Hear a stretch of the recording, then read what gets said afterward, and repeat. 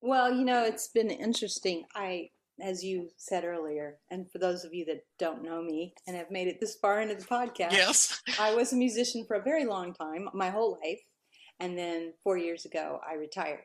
And there's many reasons for that, which we can talk about if you want to, or we don't have to. But when the pandemic started last year, so many people privately were texting me, calling me, Facebook messaging me, and I'm going to start crying right now. But they were like, please sing for me."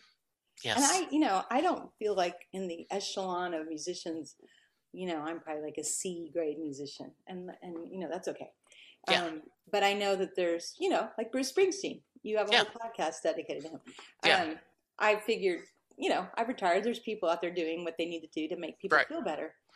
It never occurred to me that I could make people feel better too. Yeah. I didn't think I mattered that much. So after, I don't know, 10 or 15 asks by different people, I started thinking, well, okay. So I thought I'll just sing a song a day. That'll, I had to work my fingers back up. They Hmm. didn't have calluses. My voice was really shot Yeah. because it's a muscle, and I Yeah. hadn't used Exactly. it. So I started and I was very transparent about it. I was going live on Facebook and I would pop up and do a song, and then people started expecting it. And then I got this idea to do a Sarathon, which was a 24-hour live concert I did on Facebook. Um, and that was, for me, that was really magical because I had to plan out 24 hours of songs, right? So I Yeah. made this giant chart and I put 10 songs in each hour for the 24 hours, including from uh, 10 o'clock at night until 8 in the morning. That whole night I did quiet songs so I wouldn't wake up my family. So I moved downstairs and sang at the dining table while they were sleeping. And then at 8 in the morning, I started playing a little bit louder children's music first and then back Yeah. to my adult music. Um, and I was amazed at how many songs I knew. I was amazed at different genres I knew and the different guitar styles I knew. And it was more than anything was for me. Kind of forgot. I kind of forgot my life as a musician. Not completely, but I was all of Yeah. a sudden like this. It was a great awakening for me that, wow, I really did a lot with my life. I made a lot of different kinds of music. I'm not the worst. I'm not the best, but I certainly can. If I can hold people's attention for 24 hours, I must be okay.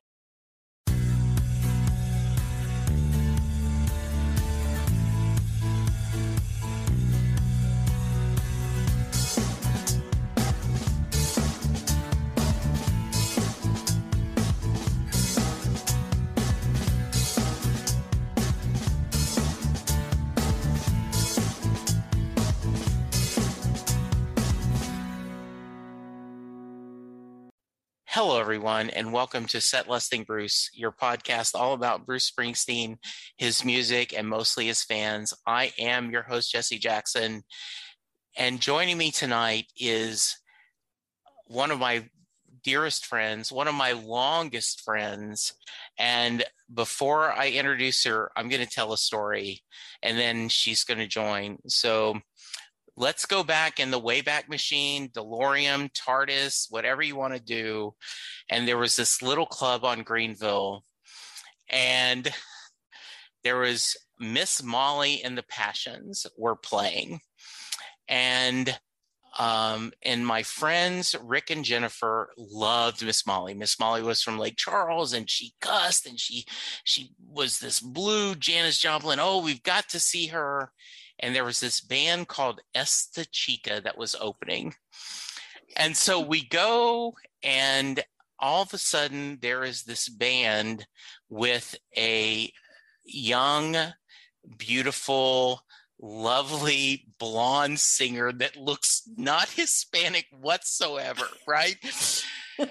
And her name was Sara Hickman, and she played, and we loved her. I mean, we just loved everything about her, and we were clapping and going. And so, you know how at clubs there's a time between bands, and Sara walks up to our table and says, I heard you heard you applauding for me. Do you want to be on my mailing list? And oh, by the way, why weren't you dancing? And I'm like, I'm a white Jesse Jackson, so I'm not, my brothers aren't here. I was making a Michael Jackson joke, so I don't dance. And Miss Molly starts playing, and Sara comes up, grabs my hand, and says, even you can dance to this song, pulls me out on the dance floor, and we sing. And then I get back, and Linda, who'd had a few beverages, said, I can't believe you never danced with me. I can't believe you danced with a stranger.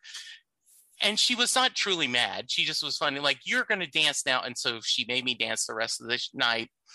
And the next day, because Sara had said, oh, I'm playing at Club Dada for some arts and poetry festival. And that was on Sunday. We went and saw her. And all of a sudden, here's this beautiful singer-songwriter that just her and a guitar. Wait, I just have to interrupt and say, I really appreciate how often you're using the word beautiful. Continue.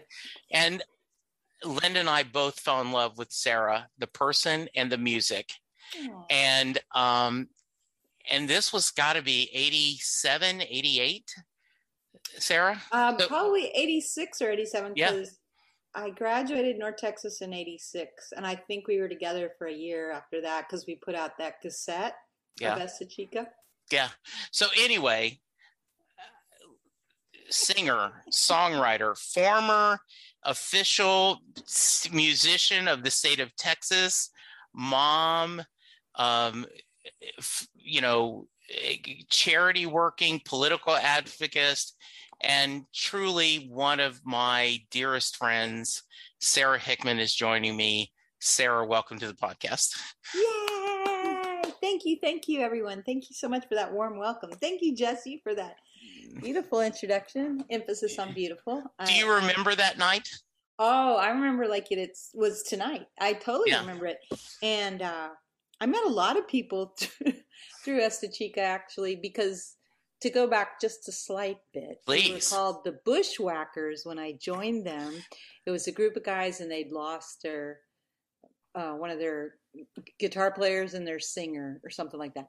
So somehow I was invited to audition or asked to be in it, and we all hit it off. And the first thing I said was, I don't really want to be in a band called the Bushwhackers. That's not going to work for me.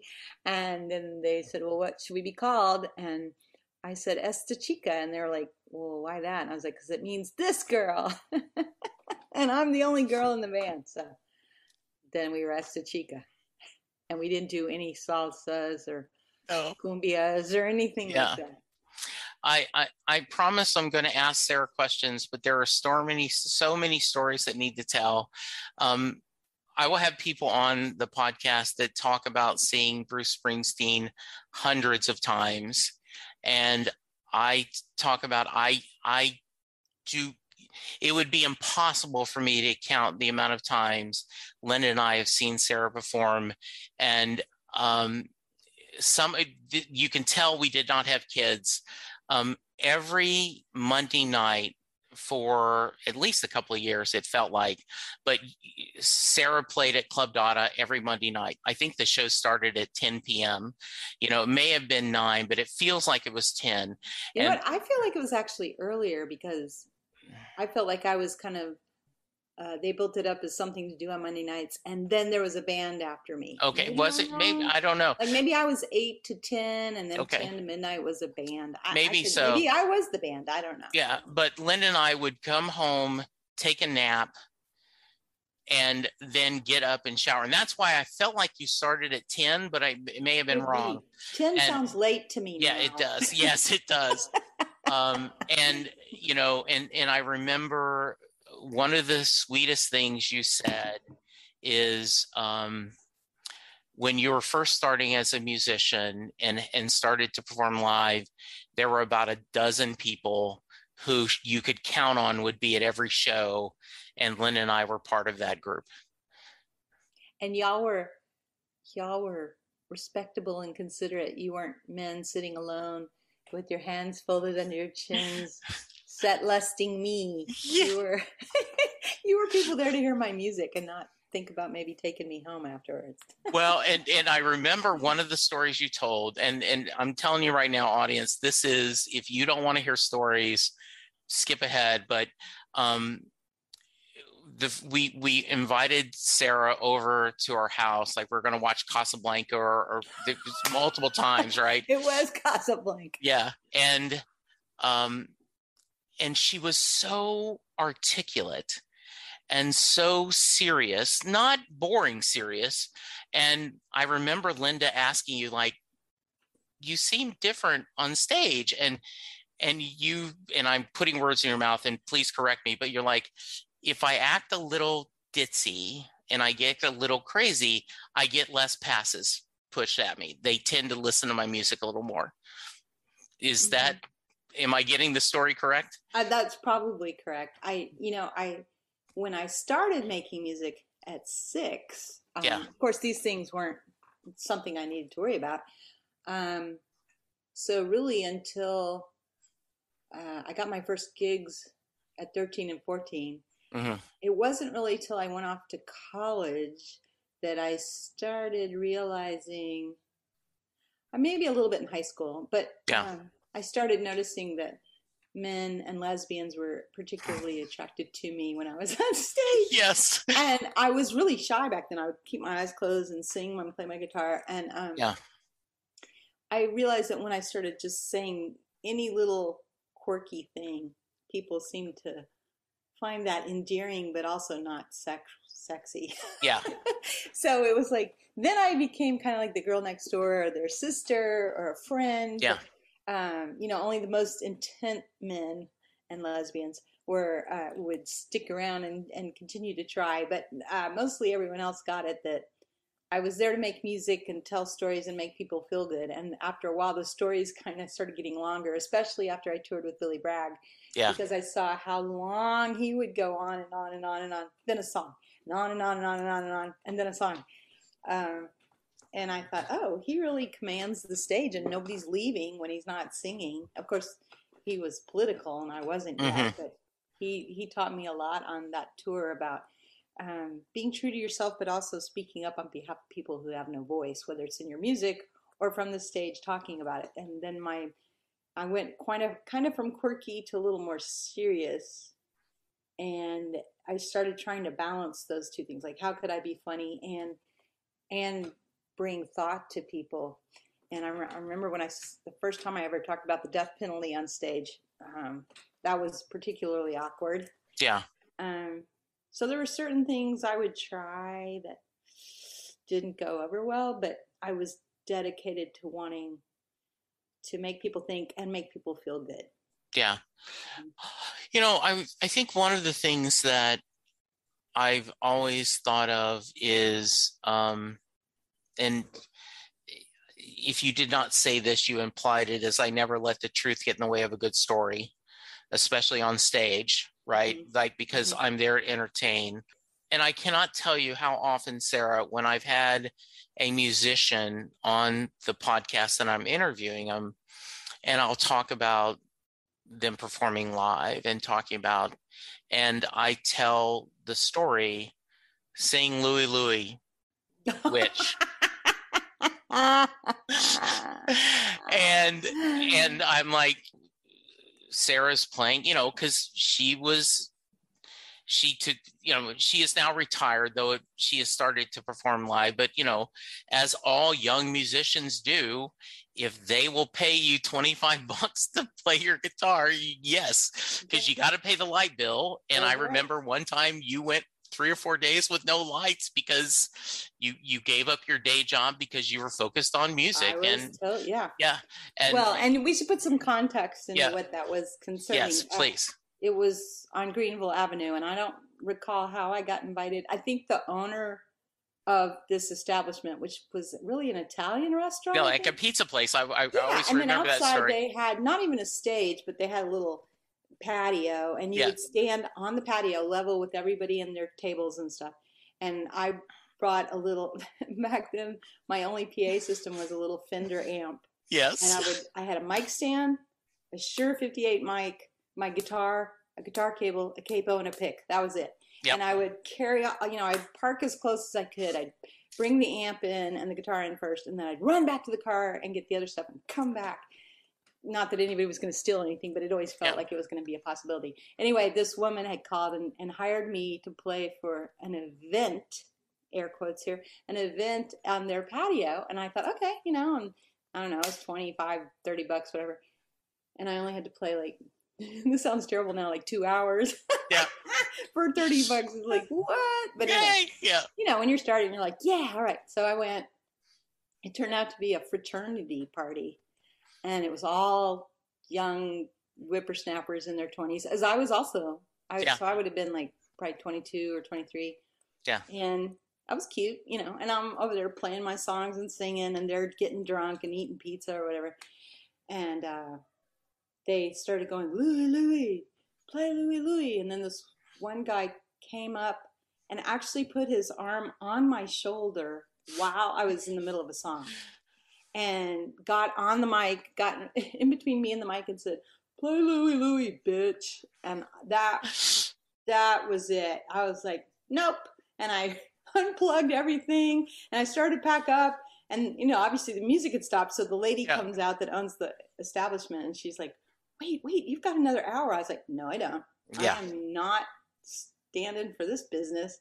And then I wrote a letter to the Dallas Observer, which they printed. Yeah. About it, which somewhere is in the catalog at Rice University. They have all the stuff. But. Right. So I'm going to go back to the beginning, but I have shared on the podcast on July 31st, you were playing Poor David's Pub. Mm-hmm. The great Colin Boyd opened for you. And this is the first live music I had heard in probably a year and a half. And we all were wearing our masks. Colin opened for you, and then you came out on stage. I will tell you, I was crying, Sarah.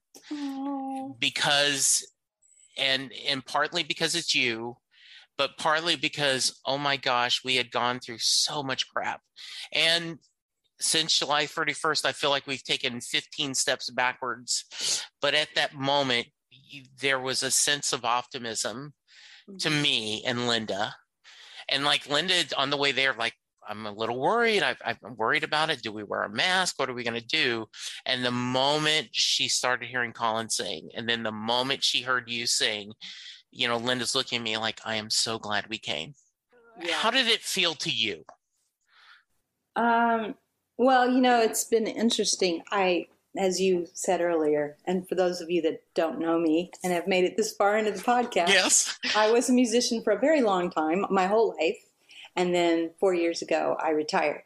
And there's many reasons for that, which we could talk about if you want to, or we don't have to. But when the pandemic started last year, so many people privately were texting me, calling me, Facebook messaging me. And I'm going to start crying right now, but they were like, please sing for me. Yes. And I don't feel like in the echelon of musicians, I'm probably like a C grade musician and that's okay. Yeah. But I know that there's, like Bruce Springsteen, you have a whole podcast dedicated to him. Yeah. I figured, I've retired. There's people out there doing what they need to do to make people feel better. It never occurred to me that I could make people feel better too. I didn't think I mattered that much. So after, 10 or 15 asks by different people, I started thinking, well, okay. So I thought I'll just sing a song a day. That'll, I had to work my fingers back up. They didn't have calluses. My voice was really shot. Yeah. Because it's a muscle, And exactly. So I started and I was very transparent about it. I was going live on Facebook and I would pop up and do a song. And then people started expecting it. And then I got this idea to do a Sarathon, which was a 24-hour live concert I did on Facebook. And that was, for me, that was really magical because I had to plan out 24 hours of songs, right? So I made this giant chart and I put 10 songs in each hour for the 24 hours, including from 10 o'clock at night until 8 in the morning. That whole night I did quiet songs so I wouldn't wake up my family. So I moved downstairs and sang at the dining table while they were sleeping. And then at 8 in the morning, I started playing a little bit louder children's music first, and then back to my adult music. And I was amazed at how many songs I knew. I was amazed at different genres I knew and the different guitar styles I knew. And it was, more than anything, was for me. I kind of forgot my life as a musician. Not completely, but I was all of a sudden like this. It was a great awakening for me that, wow, I really did a lot with my life. I made a lot of different kinds of music. I'm not the worst. I'm not the best, but I certainly can. If I can hold people's attention for 24 hours, I must be okay. Well, and I always thought that you help support your family, and your career was, and you are a wonderful wife, a devoted mother. I think you've talked about it. I had a good career. Yeah. I was happy. I got to tour and see a lot of the country. I was able to, you took multiple trips to Europe for charity work. I don't know if you were quite the Harry Chapin level where one for me and one for the other guy, but you were pretty close. Any quote unquote fame or success, you always took and said, how can I make other people's lives better? Yes, and it's a wonderful compliment that you put me anywhere near Harry Chapin. Yeah. I didn't know the story of Harry Chapin. I knew his songs, of course. Yeah. I did not realize that he took all the money that he made and put it into other people. Yeah. And it wasn't until many, I would guess maybe even like 10 years ago is when I found out, because I just always felt like it wasn't just my career. It was all the people around me that had been excited for me or supported me or even just said a small thing, like the mailman and I became friends because I would come outside and sing to him when he would deliver my mail, right? Right. So to me, it was important. It was important that I do a good job, not just for myself, but all those people that want to know somebody that made it. Right. Yes. It's like I've never met somebody who's won the Publishing Clearinghouse, but I would like to. I would like to know that it's real. And I think that's how people felt that, like you knew me, and then you knew me before the record label stuff. And then to be on a record label and to go tour and meet all these amazing, famous people and sing with some of them and record with them and just, to be on the Tonight Show and play at Carnegie Hall, all these things,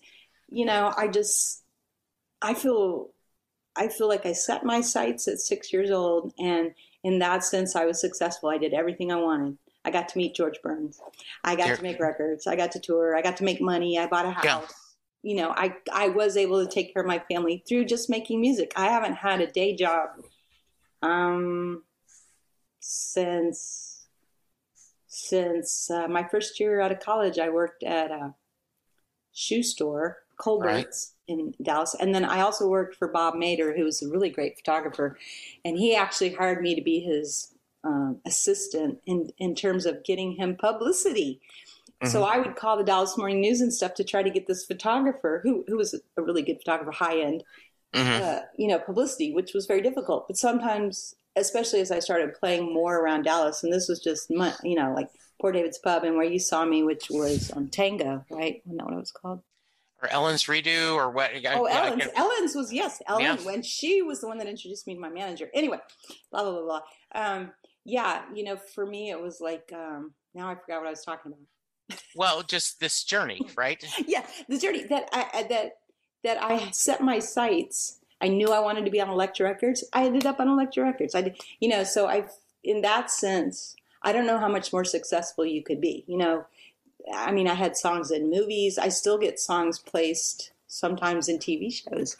Yeah. And so, I can't complain. The music industry changed, and I wasn't thrilled about where it was going. And I just decided I don't want to be a part of that because they're killing us. They're killing us as creators by not paying us anymore. And why would I want to keep doing something that I love, but I can't afford to take care of my family by doing it. It's Yeah. embarrassing. It's embarrassing, really, more than anything, to bring your kids up feeling like everything's okay, and then it's not okay. And how do you explain? Well, the music you're listening to on Spotify is the very reason I'm not making money. Yes, because pennies of, I mean, you could have hundreds of thousands of listens and you get pennies. Compared to where I used to make a lot of money. The only thing now is, like our oldest Lily, I feel for them. It's a dog eat dog world with rabid dogs and too many dogs. And there's, as my A&R guy Electra used to say, the cream rises to the top. It's easy to find the best. Now it's literally impossible. It still happens, of course. It's a lot harder because everybody has home studios, or they just record on their phone. They upload everything on YouTube, and so then you can just set up your playlist on Spotify and hear all kinds of amazing music from all over the world. But are people making a living off of it? No. And now we can't tour because of the pandemic. Now we can't, so it's really sad. So you asked me what it was like to be back on stage with David. So that was your question. And this was a long way about to get to it. I love this. I had done one gig earlier for David, I think November last year, maybe. Mm-hmm. And I said, and the Mucky Duck in Houston. But I said, we can't have anybody in there. And they were all very accommodating, the owners of these clubs. I think there was 4 people at Port David's Pub in masks sitting 20 feet away from me. And we streamed, right? Yeah. And I made a lot of money on the streaming, actually. And then when I played the Mucky Duck, I had people from New Zealand and Japan and all, they were writing in the chat, tell Sara to play this song, or tell Sara, la, la, la. And so at the Mucky Duck, Teresa, who's one of the owners, would come in with this whiteboard, this little handheld whiteboard, and it would have a question written on it. And she would say, Joan from Thailand just asked this question. And I would be like, Thailand? And then I would read the question out loud, and I would go, you guys, this is so cool. So there was only like 6 people at Mucky Duck, but it was like, there didn't need to be people there. I couldn't see the audience, but it was even bigger. And it was really exciting to stream like that. But, there's nothing like having you and Linda and I don't know how many people were there, 75, I think. It felt like a good crowd, It felt full, right? It did feel full. It didn't feel overly crowded, and it was amazing. And that's such a simple word to use, but it almost like going away for 4 years has made me more appreciative and really love people more. I mean, when I got to come out, and the fact that you guys were there really meant so much to me, because I know you have to drive and it's hard. What I really miss about performing, I don't know about other performers, but when I finish and I get off the stage, I'm not one of those people that leaves through the back door and gets in my limo and leaves. I'm one of those people that comes out and hangs out longer than I've actually performed, because there's so many people to talk to, and everyone is so kind. And some people tell me their problems. I feel kind of like a songwriting Santa Claus. I'm therapist Santa Claus, and I stand there and I hug people, and people cry. And to me, that essence of the eons of being a storyteller, that's what songwriters are, right? We used to tell the history of stuff through song. Well, we're still doing that, but now we have more creative freedom to talk about our feelings and stuff, and just being in that familiar family feeling. That's what an audience to me is like. Maybe people come in as strangers, but by the time my show is over, I feel like we're one big family, and I love that. I really missed that, and I think that's what you and Linda were missing, is that kind of solidarity of humanity, being in one place and being nice to each other. Yes. Maybe there's a drunk heckler, but you put up with that uncle, that weird guy over in the corner. Everybody else is like, we're all together and we're listening to music, and then we're going to talk to Sara, and then, or Bruce Springsteen, or whoever comes out. Well, one of the things that Lynn and I have traced over the years is when we first started seeing you and you started getting a little quote unquote success where you were playing bigger venues, and in the Dallas Observer Awards, you're winning awards and you're headlining a show. We were always friends, but it would reach the point where um, we would stand in line to see you, and there were friends that you loved to see, and you were talking to them, and you would go, and then Linda and I reached the point, and Linda was like, we're now those people. Like, Sarah has not seen us in so long. She wants to talk to us, and we miss her so much. But you and I are both going, okay, Sarah, there's a whole line of people to see you. The nice thing was I could always come over to your house. Yes, I wasn't going to everybody's house. Yes, it was. I could have dinner with you or come fall asleep on your sofa watching Casablanca, because I still think it's a really boring movie. I'm the only one. I know. But that's okay. I tell this story. My friend Tom Zoller is an artist, and he has done My Little Pony. He's written My Little Pony stories. He's written a lot of music, a lot of art and stories. And he says from the moment he can remember consciousness, he knew he wanted to be an artist. He just, his whole life, he always drew. He had and he went to a private Catholic high school and got straight A's and could have gotten to any university he want. And he picked the Joe Kubert cartoon school that's in Jersey, and that's where he went in, and he got his degree there. Wow. And his whole life he's wanted to be an artist. And so, is that similar to you? Have you always known you wanted to make music?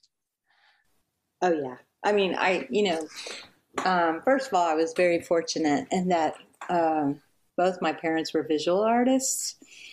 And so my mom, specifically my mom, was always saying, there's nothing you can't do.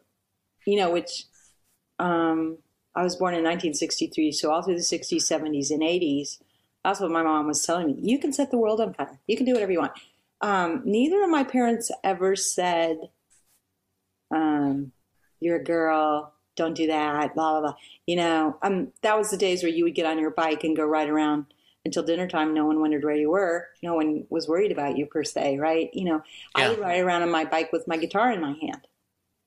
And I would take my guitar out, and my dad had built kind of this treehouse thing in back behind the garage. So it was very private, and I would go back there and write songs in the treehouse or up on top of the treehouse or even way up in this tree. I don't know how I climbed up a tree with my guitar. I guess I slung it over my back. But, yeah, my guitar was essentially my best friend. Still my best friend. I go to my guitar when I'm sad. I go to my guitar when I'm happy. I've fallen asleep in bed with my guitar. I've fallen asleep on stage with my guitar. I was so tired I would be playing and singing, and I woke up one time in the middle of a song. I was on autopilot somehow, and I was drooling down onto my guitar. Anyway, more than you want to know. No, that's perfectly. And you've been on the podcast once before. Right after David Cassidy passed, you joined me and we talked about David. And I remember one of the things I shared with you is that Springsteen's autobiography had just come out, and he talked about that when he first got money, he went crazy and he wanted a guitar in every room of his house. And you said, "Oh, Jesse," and you're showing me, there is a guitar in every room in my house. I don't have Bruce Springsteen money, but yes, I'm exactly that way. Yeah, well, and I'm going to guess this is how it happened for Bruce too. One of the particulars about being famous at any level, which is interesting, is before you're quote unquote famous, you were literally struggling. You're putting every second of money aside. You're thinking, how can I, whatever you got to do. Yeah. The minute you become famous, people are, you walk in a restaurant, people are like, oh, let me buy you dinner. Or, oh, I made this guitar for you. I would get guitars in the mail. In particular, there was a beautiful guitar from a couple of people. One is, I believe his name is pronounced Hamon Zieler, but I've seen Jamon Zieler. He sent me a guitar with an angel wing on it when I sold a bunch of my guitars to raise money to buy my master's back from Electra, because he heard about it on NPR. So he built me a guitar, beautiful guitar, and has not only this little angel wing for the pick guard, but it has my name and mother of pearl on the neck. And then this amazing guy named Christopher Jenkins, who's actually a veterinarian up in Fort Worth, or near Fort Worth. He built me a guitar. He had built one for Christine Lavin, and then he came to Caravan of Dreams and said, "Hey, I built this guitar for Christine Lavin. Can I build one for you?" And I was like, well, "Sure." Yeah, so sure. A lot of the guitars came or from Takamine or Gibson, or I have a Luna endorsement, or boyfriends would give me a guitar. It was just like I've had probably 80 or 90 guitars over the course of my life, and I don't have all of them still because a lot of them I would be on stage and I would be at a benefit concert or something, and maybe they weren't raising as much as they wanted, and I would think, well, what's guitar? And I would go, hey, I'll auction this guitar off, and people would be like, what? And then I would make more money for that benefit and give them my guitar than I would have paid for the guitar even, but to me it was like people have been incredibly kind with me. Yeah. And I want, again, it goes back to that whole circle of I want to share what I have, because it's not really mine. I can't take it with me. Now, what I don't understand, and I'm going to skip ahead, I adore you. We would go see you every chance we could. I don't understand that, but I'm really grateful. Yeah, I really don't. I don't know how you get sick of me. Yeah, but how the hell did you open for Bruce Springsteen and I somehow was not at that gig? I don't know either. It was one of those things where I wasn't even told who I was opening for, if I remember correctly. And maybe that's why. Maybe there wasn't. And I want to say it was at the Bronco Bowl, right? It was the Bronco Bowl. I just remember going and being on this stage, and I'm pretty sure that's where it was. And which sounds weird to people. I'm sure you're like, well, how do you not remember? But I've played thousands of gigs, so you have to. Yeah, exactly. And I believe it was the Ghost of Tom Joad tour, because it was him alone. Yes, it was him alone. So I went out to perform like I do. I still didn't know what was happening. It was just me. And I went out and, I don't think, I guess some in the audience knew, but I don't feel like they really knew either. I don't know how they got people there. But anyway, maybe it was one of those things where you have to be in the know and you know about it. But I didn't know. And so I played. And then from what I remember, I got off the stage and I had my, I was getting my gear and I was going to leave, and I was going up the side to leave or whatever. And I turned around and out comes Bruce Springsteen. And I was like, what? Yeah. Wow. How come I didn't get to, why didn't I get to stay and sing a harmony? Or why didn't I get to say hello or get him to sign my guitar or call Jesse? We didn't have cell phones then, but I would have. Yeah. I would take a selfie with him or something. I was just like as blown away as you are, because I don't even know why they called me and not Alejandro or somebody, but hey, I'm not complaining. It is hilarious. So I've got to give you a chance to tell some stories, and I know all of them, but my audience doesn't.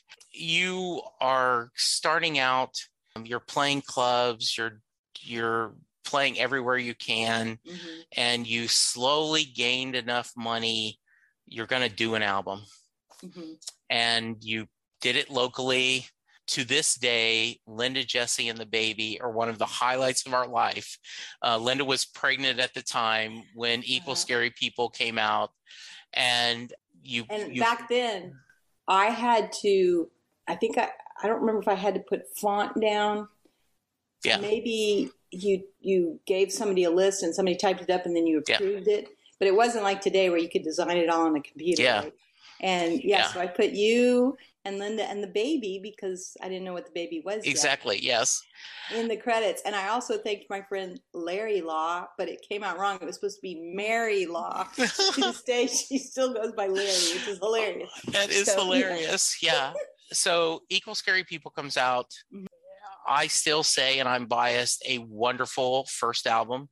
I put it against any musician whatsoever, partly because Linda and I heard almost every song live, at multiple times, and like, oh, wow, that's a little different arrangement, and oh, she did this. Brave Combo helped, right? Carl Finch, the great, So talk about, how did Elektra reach out to you and go, hey, we like this album. Maybe you want to join the Elektra family, right? Like I'm thinking of Tom Hanks, that thing you do, that move. Okay, well, yes. And it is really awesome. I hate to use the word awesome again. No, that's okay. Everything is awesome. It's a miracle, and it's also not unexpected, because the one thing I've learned in my life that I try to impress upon other people is that you really can find a way if you are tenacious, if you work hard, and if you keep your eye on the prize. And I had done that since I was 6 years old. Every time somebody said, will you come play at my shoe store or whatever it was, I would go, sure. It wasn't really till I joined the music industry that I had to deal with sexism and ageism and beautyism and all these things. But anyway, so I had put out Equal Scary People, and Carl Finch of Brave Combo, his label is called Four Dots. He didn't really per se do anything after. He produced, I think, 7 songs, and I produced 4 or something. I don't remember. But even then I was like, no, Carl, I produced these. I'm going to put my name on there. And he's like, okay, fine. I went to Kinko's and I Xeroxed Four Dots off of one of his records because I was putting it on Four Dots because I thought, well, that's a label. I don't know. And then once it was on there, Carl was off with Brave Combo doing stuff. And I was like, oh, what do I do now? So I just, through sheer gumption, thought, well, I guess I call people on the phone. I don't know.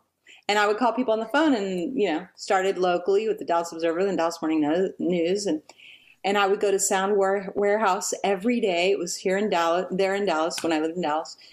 Because back then, this would have been 1988, independent records didn't exist, right? You were on a label or you didn't get in record stores. You didn't get radio play. I, on the other hand, felt like, well, that's ridiculous. I made a record. Here it is. I can see it. And I would go, I think it was for like 3 months, I would go to Sound Warehouse and sit in the lobby. And after a while, the woman at the reception desk was like, well, I don't know why you're here. No one's going to talk to you about this. And I would go, okay, well, I'm going to wait because I really think I have something special here. And one day this fella was walking down the hallway. There was these big glass windows in the hall. And he saw me sitting out there holding my vinyl on my lap with the front facing out so you could see my face on the album. And he came through the door and he looked at me. He said, you're Sara Hickman? And I said, yeah. And he goes, oh, I come see you at Club Dada. You're great. Is that your record? And I said, yeah. And he said, well, come on in here and talk to me about it. So I went in and I told him, look, I know I'm not on a label. I know I'm not in distribution, which I didn't even really know what that was, but I knew it was a word. And I said, but if you could just have a couple of these up near the front at checkout, what would it hurt? And he was like, why not? So I was the first person that I know of, at least in Dallas, who inserted herself into the store without I didn't have a UPC code. I wasn't in any distribution. I wasn't on a label. I was on Four Dots, but really it was Sara Hickman pushing my Four Dots record. And that was the start of it. And then a band called Killbilly that was a punk bluegrass band. Yes. I was friends with. They called me up and they said, hey, we're a band. We can get booked at gigs outside of Texas. You have a record and you get press, because by then I was this little machine and I knew how to call people and what time to call them and how to mail my record to them. Because, you had to mail things back then, right? I even got in Amoeba Records out in California by being insistent. And I even made them pay me for my records. Now, back then, you had to send samples, right? So I had to send like 5 albums out to them. And when they called me and said, yeah, we want to carry this in the store. And I said, okay, well, first you need to pay me for the 5 I just sent you. And they said, no. Those are, we'll play them in the store so people can hear it and buy it. And I said, well, that's awesome. I didn't say awesome. That's wonderful. However, I put this up on myself and I need to recoup that money to pay back my investors. And I think they thought that I was just so charming. They went, okay. So I sent them an actual invoice and they sent me a check. But anyway, so Killbilly was right. I was getting press and really nice press. And I was getting in record stores and they were able to tour. So we went out on this tour together. And I think there was 6 or 8 guys in Killbilly. And they were really great people. And I was in the van with these guys and we would drive to gigs and I would get the press, I would open, and then they would be the band that played because they got the big booking. And we got to Kansas City, Kansas, I think. And again, no cell phones, no internet back then. Somehow my brand new manager called me at a phone booth and told me that the vice president of Elektra Records was coming down from New York to see me because he had gotten my Equal Scary People album by reading about it in the Dallas Observer. I was on the cover of the Dallas Observer with three other awesome people. Anyway, so he'd had this friend in Dallas mail him my album up to New York, and he loved it. And so he was flying down to see me in Kansas City. So my manager who's a very calm guy, was like, so, just want you to know, he's coming. And I was like, I got off the phone and I was like, oh, my dream. It's Elektra. Yeah. They're coming. So I went and bought this little velvet green lime dress that was super tight, and I had some little boots on, and I got these neon pink earring loops, which, because this was the 80s, so everything was neon and units and all that stuff. And I got to the club, and there's maybe 20 or 30 people there, and right when I started to perform, I looked around the room and I said, hey, I know y'all don't know me, but this is a really exciting night for me. I would really appreciate it if after every song you would just really show your appreciation, because my dream is coming true. Tonight there is a man from Elektra Records coming from New York City to see me, so you can help me. And I just bet he's going to be the only person dressed all in black. So when he comes in, if you see him, please remember what I've just told you. I'm like 2 or 3 songs in or whatever, doing my thing, la, la, la, la, la. And sure enough, this tall, lanky guy in all black walks in and goes to the back of the club. And now everybody's excited because I'm excited, right? And I'm playing and I finish the song and they just go crazy. Like it's the best, like they've just heard Beyonce at Coachella. It was just like Baychella.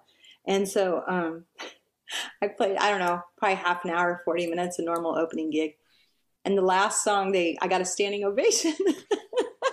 So I leave the stage. I obviously know that he's the guy from Elektra sitting back there, but I'm not going to play my hand. So I go over to the bar. He comes up to the bar and he says, Sara Hickman. And I said, yes. And he goes, I'm Howard Thompson. I'm with Elektra Records. And I was wondering if I could talk to you for a moment. And I was like, sure. Plus he's British, right? So yeah. I go sit down and he was like, I've never seen anything like that. That was amazing. People really respond to you. I was like, it happens. Yeah, it is. Anyway, he was talking about wanting to sign me, and he had bought shots of tequila, and my friend Mark Rubin, who played bass in Kill Billy, had kind of meandered over and was standing next to me like this big bodyguard. Yeah.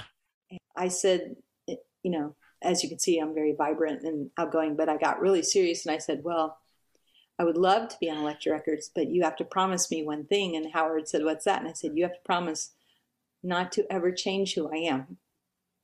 And he said, will do. And then that was the beginning of learning about the music industry. Yes. Because Howard kept his word. Howard yes. is a gentleman, and I'm still friends with him to this day. And he has his own radio show out of New York. But the rest of the industry is another story. So anyway, that's how I got signed to Elektra. Well, and the issue, Lynn and I wanted you to be Whitney Houston.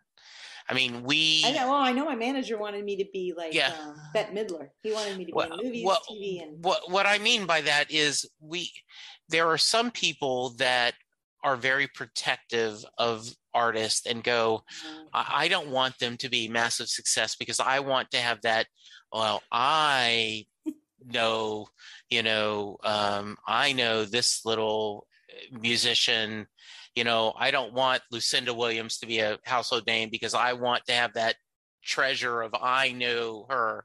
And Lynn and I, of course, because we loved you, like, no, I wanted you to explode. I wanted you to be the biggest musician ever. We always were very proud of you that you knew who you were and you knew what you wanted to do. I mean, I do remember you talking about the death penalty, and there was an inmate you were a pen pal with that was on death row. There was on your second album, Shortstop, you're having a band of one of the journalists that was being held. See, I'm going to get it wrong now. I can't. No. It Yeah, was Thomas Sutherland who was yeah, a hostage in Lebanon. Yeah. yes, yeah. If we send our hearts over now.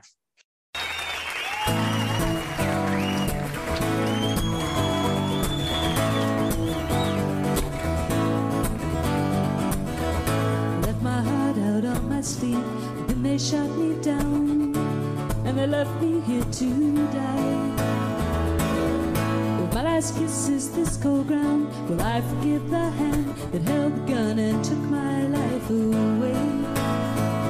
Can't we take the time of day to give the world another chance? Or can we learn from our mistakes? We're human after all. Oh, if we send our hearts over now, would it ease the pain? If we sent our hearts over now, would it stop the fighting? If we sent our hearts over now, would it be enough to save the world? Well, I can't believe I'm the only one who just can't believe this is going on. As I sit in my small cell. You always were, you never lost your sense of self. And so, and I think, I will not put words in your mouth, but I believe that if there had been a magic genie and said, here's two paths, Sara. Here you can have fame and glory, and you will be the next Bette Midler. You will be the next, Linda Ronstadt. You will have, you will have it. And let's face it, Linda Ronstadt had a wonderful career. We just talked about that. Like, you don't understand how big she was. And she goes, oh, I want to do standards. Oh, yeah. I want to do, She was, and still is, a hero of mine, especially if you get to go see the documentary about her. Oh, such a moving, and I think what people forget is how their heroes get there. We might see the end result of this famous person, but like you're saying, you knew me, right? So you would have known my heartaches, because I also told you stuff that I wouldn't tell other people, or my glories that I might want to share with other people. Yeah. So you can have all this, but you've got to compromise who you are, and you have to go through, you got to do this, or I can give you this path where you'll make a living, and, and your family won't ever go hungry, and you'll have you'll be able to sell out Carrot and Dreams. And hey, there may be times where there's only 75 people that see you, but the 75 people that come to see you all effing love you. Which one do you want? You would have picked your path in a minute, right? Yeah. I was at a wonderful, wonderful event. I was invited to come be on a panel for and perform at. It was a Riot Girl conference in Seattle, and this would have been in, I don't know, 94, 95 maybe. So I went to Seattle, and it was awesome. It was all women musicians. Patti Smith was the keynote speaker, and it was one of the best keynotes I've ever been honored to hear in person. But two of the people that were there were Bonnie Raitt and Ann Wilson from Heart. Both big heroes of mine. And they were interviewing each other. They were sitting on this small stage, and there was maybe 300, 400 women crammed into this conference room at this hotel, just smitten. We're just sitting there holding our breath and listening. And what I walked away from that was a profound sense of gratitude, because Bonnie Raitt asked Ann Wilson, do you have any regrets? The interesting thing was Bonnie was dressed in these very light clothes, and Ann Wilson was in these very dark clothes. She even had on dark blue sunglasses. I mean, you could see her eyes, but everything about her was dark. And Ann heard the question, and then she kind of elaborated on some regrets she had, And we were all like nodding, because all of us there were musicians, female musicians. And it was a great experience to be around that many female musicians of all different colors and ages and from different places around the world. And then Anne asked Bonnie, she said, what are your regrets? And Bonnie said, well, I think my biggest regret is, and then she shook her head and she said, no. You know what? I don't think I have any regrets, because it led me to right here, right now. And the minute she said that, I thought, for all the times I beat myself up about breaking some boyfriend's heart, or all the times I break myself, just beat myself up about, I missed that note on stage, or, I didn't get that opportunity to do this thing because I went and did that thing. I realized, wow, that's exactly where I want to be. I want to always just be grateful that right now I'm with Jesse on his podcast, and tomorrow if I'm eating a hamburger with a friend who's got cancer, I want to be as present as I can be with that person. I don't want to, because how can we know? Maybe if I had one boyfriend all my life and married that one boyfriend, I wouldn't be sitting here with you. I'd be doing something else, right? I wouldn't have had the same experiences. And for all the things that make us feel regretful or anxious or unhappy, there's this bounty of things that make us grateful and make us beautiful and make us who we are. And we're the only one like us. So who are we to question this crazy experience called life, right? So I was really grateful to Bonnie for that. And then I met her several years later in person, and that was pretty cool. And told her, thank you for that. So I think there's a song written by someone that says, my regrets led me to this place where the flowers replace the thorns. I wonder who that is.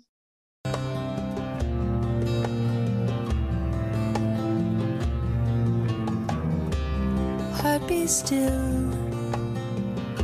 You've had your fill of lovers who've come and gone. The time is right. I see through the light that blinded me for so long. It's no secret that I love you, but this is like a love I've never known. My mistakes brought me to this place where the flowers replace the thorns.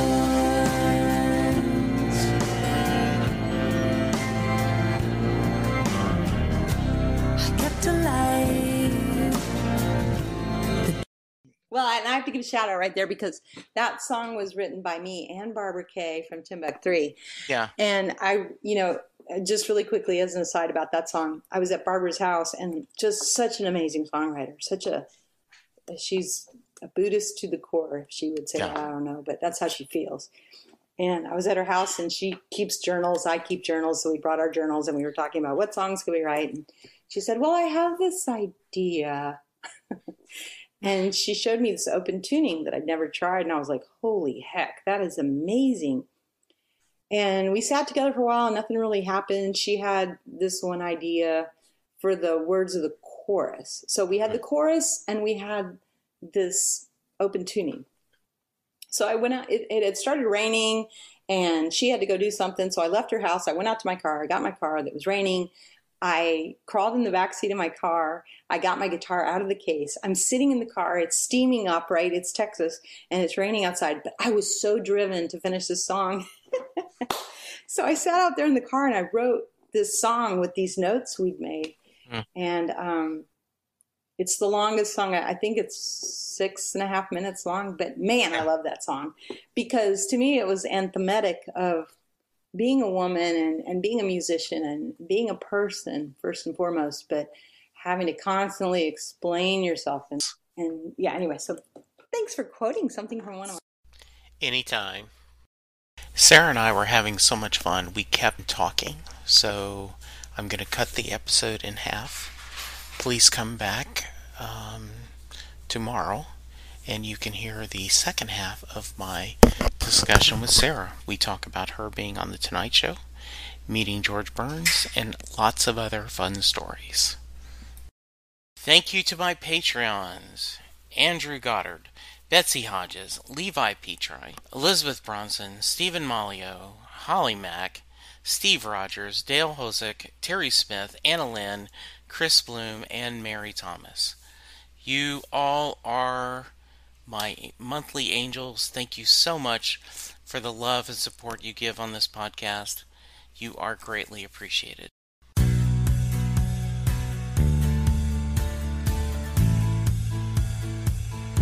You just heard the fun-talking, hard-rocking, music-loving, album-ranking, fan-thinking, joy-spreading, lyric-reading, story-sharing podcast that is the one, the only, Set Listing Bruce. The theme for Set Listing Bruce was written by David Rosen, used by permission. It's NFL draft season, and that means it's time to start thinking about fantasy football. FantasyPoints.com features industry-leading experts and prognosticators using proprietary hand-charted data to help you score more fantasy points. FantasyPoints.com is the place to go for whatever kind of fantasy football you play. Whether you play fantasy football, daily fantasy sports, or do a little bit of everything, Fantasy Points has the meticulously researched content to guide you to victory. And why wait for the fall? Fantasy Points also covers the new spring football league, the UFL. Join the guru, John Hansen, Scott Barrett, Joe Dolan, and other massive names in the fantasy football universe with an exclusive offer. Use code Pantheon for 15% off any Fantasy Points package, including the all-in package, with access to every article, tool, and data nugget that Fantasy Points has to offer. That's FantasyPoints.com and code Pantheon for 15% off at Fantasy Points. FantasyPoints.com, code Pantheon. Score more fantasy points.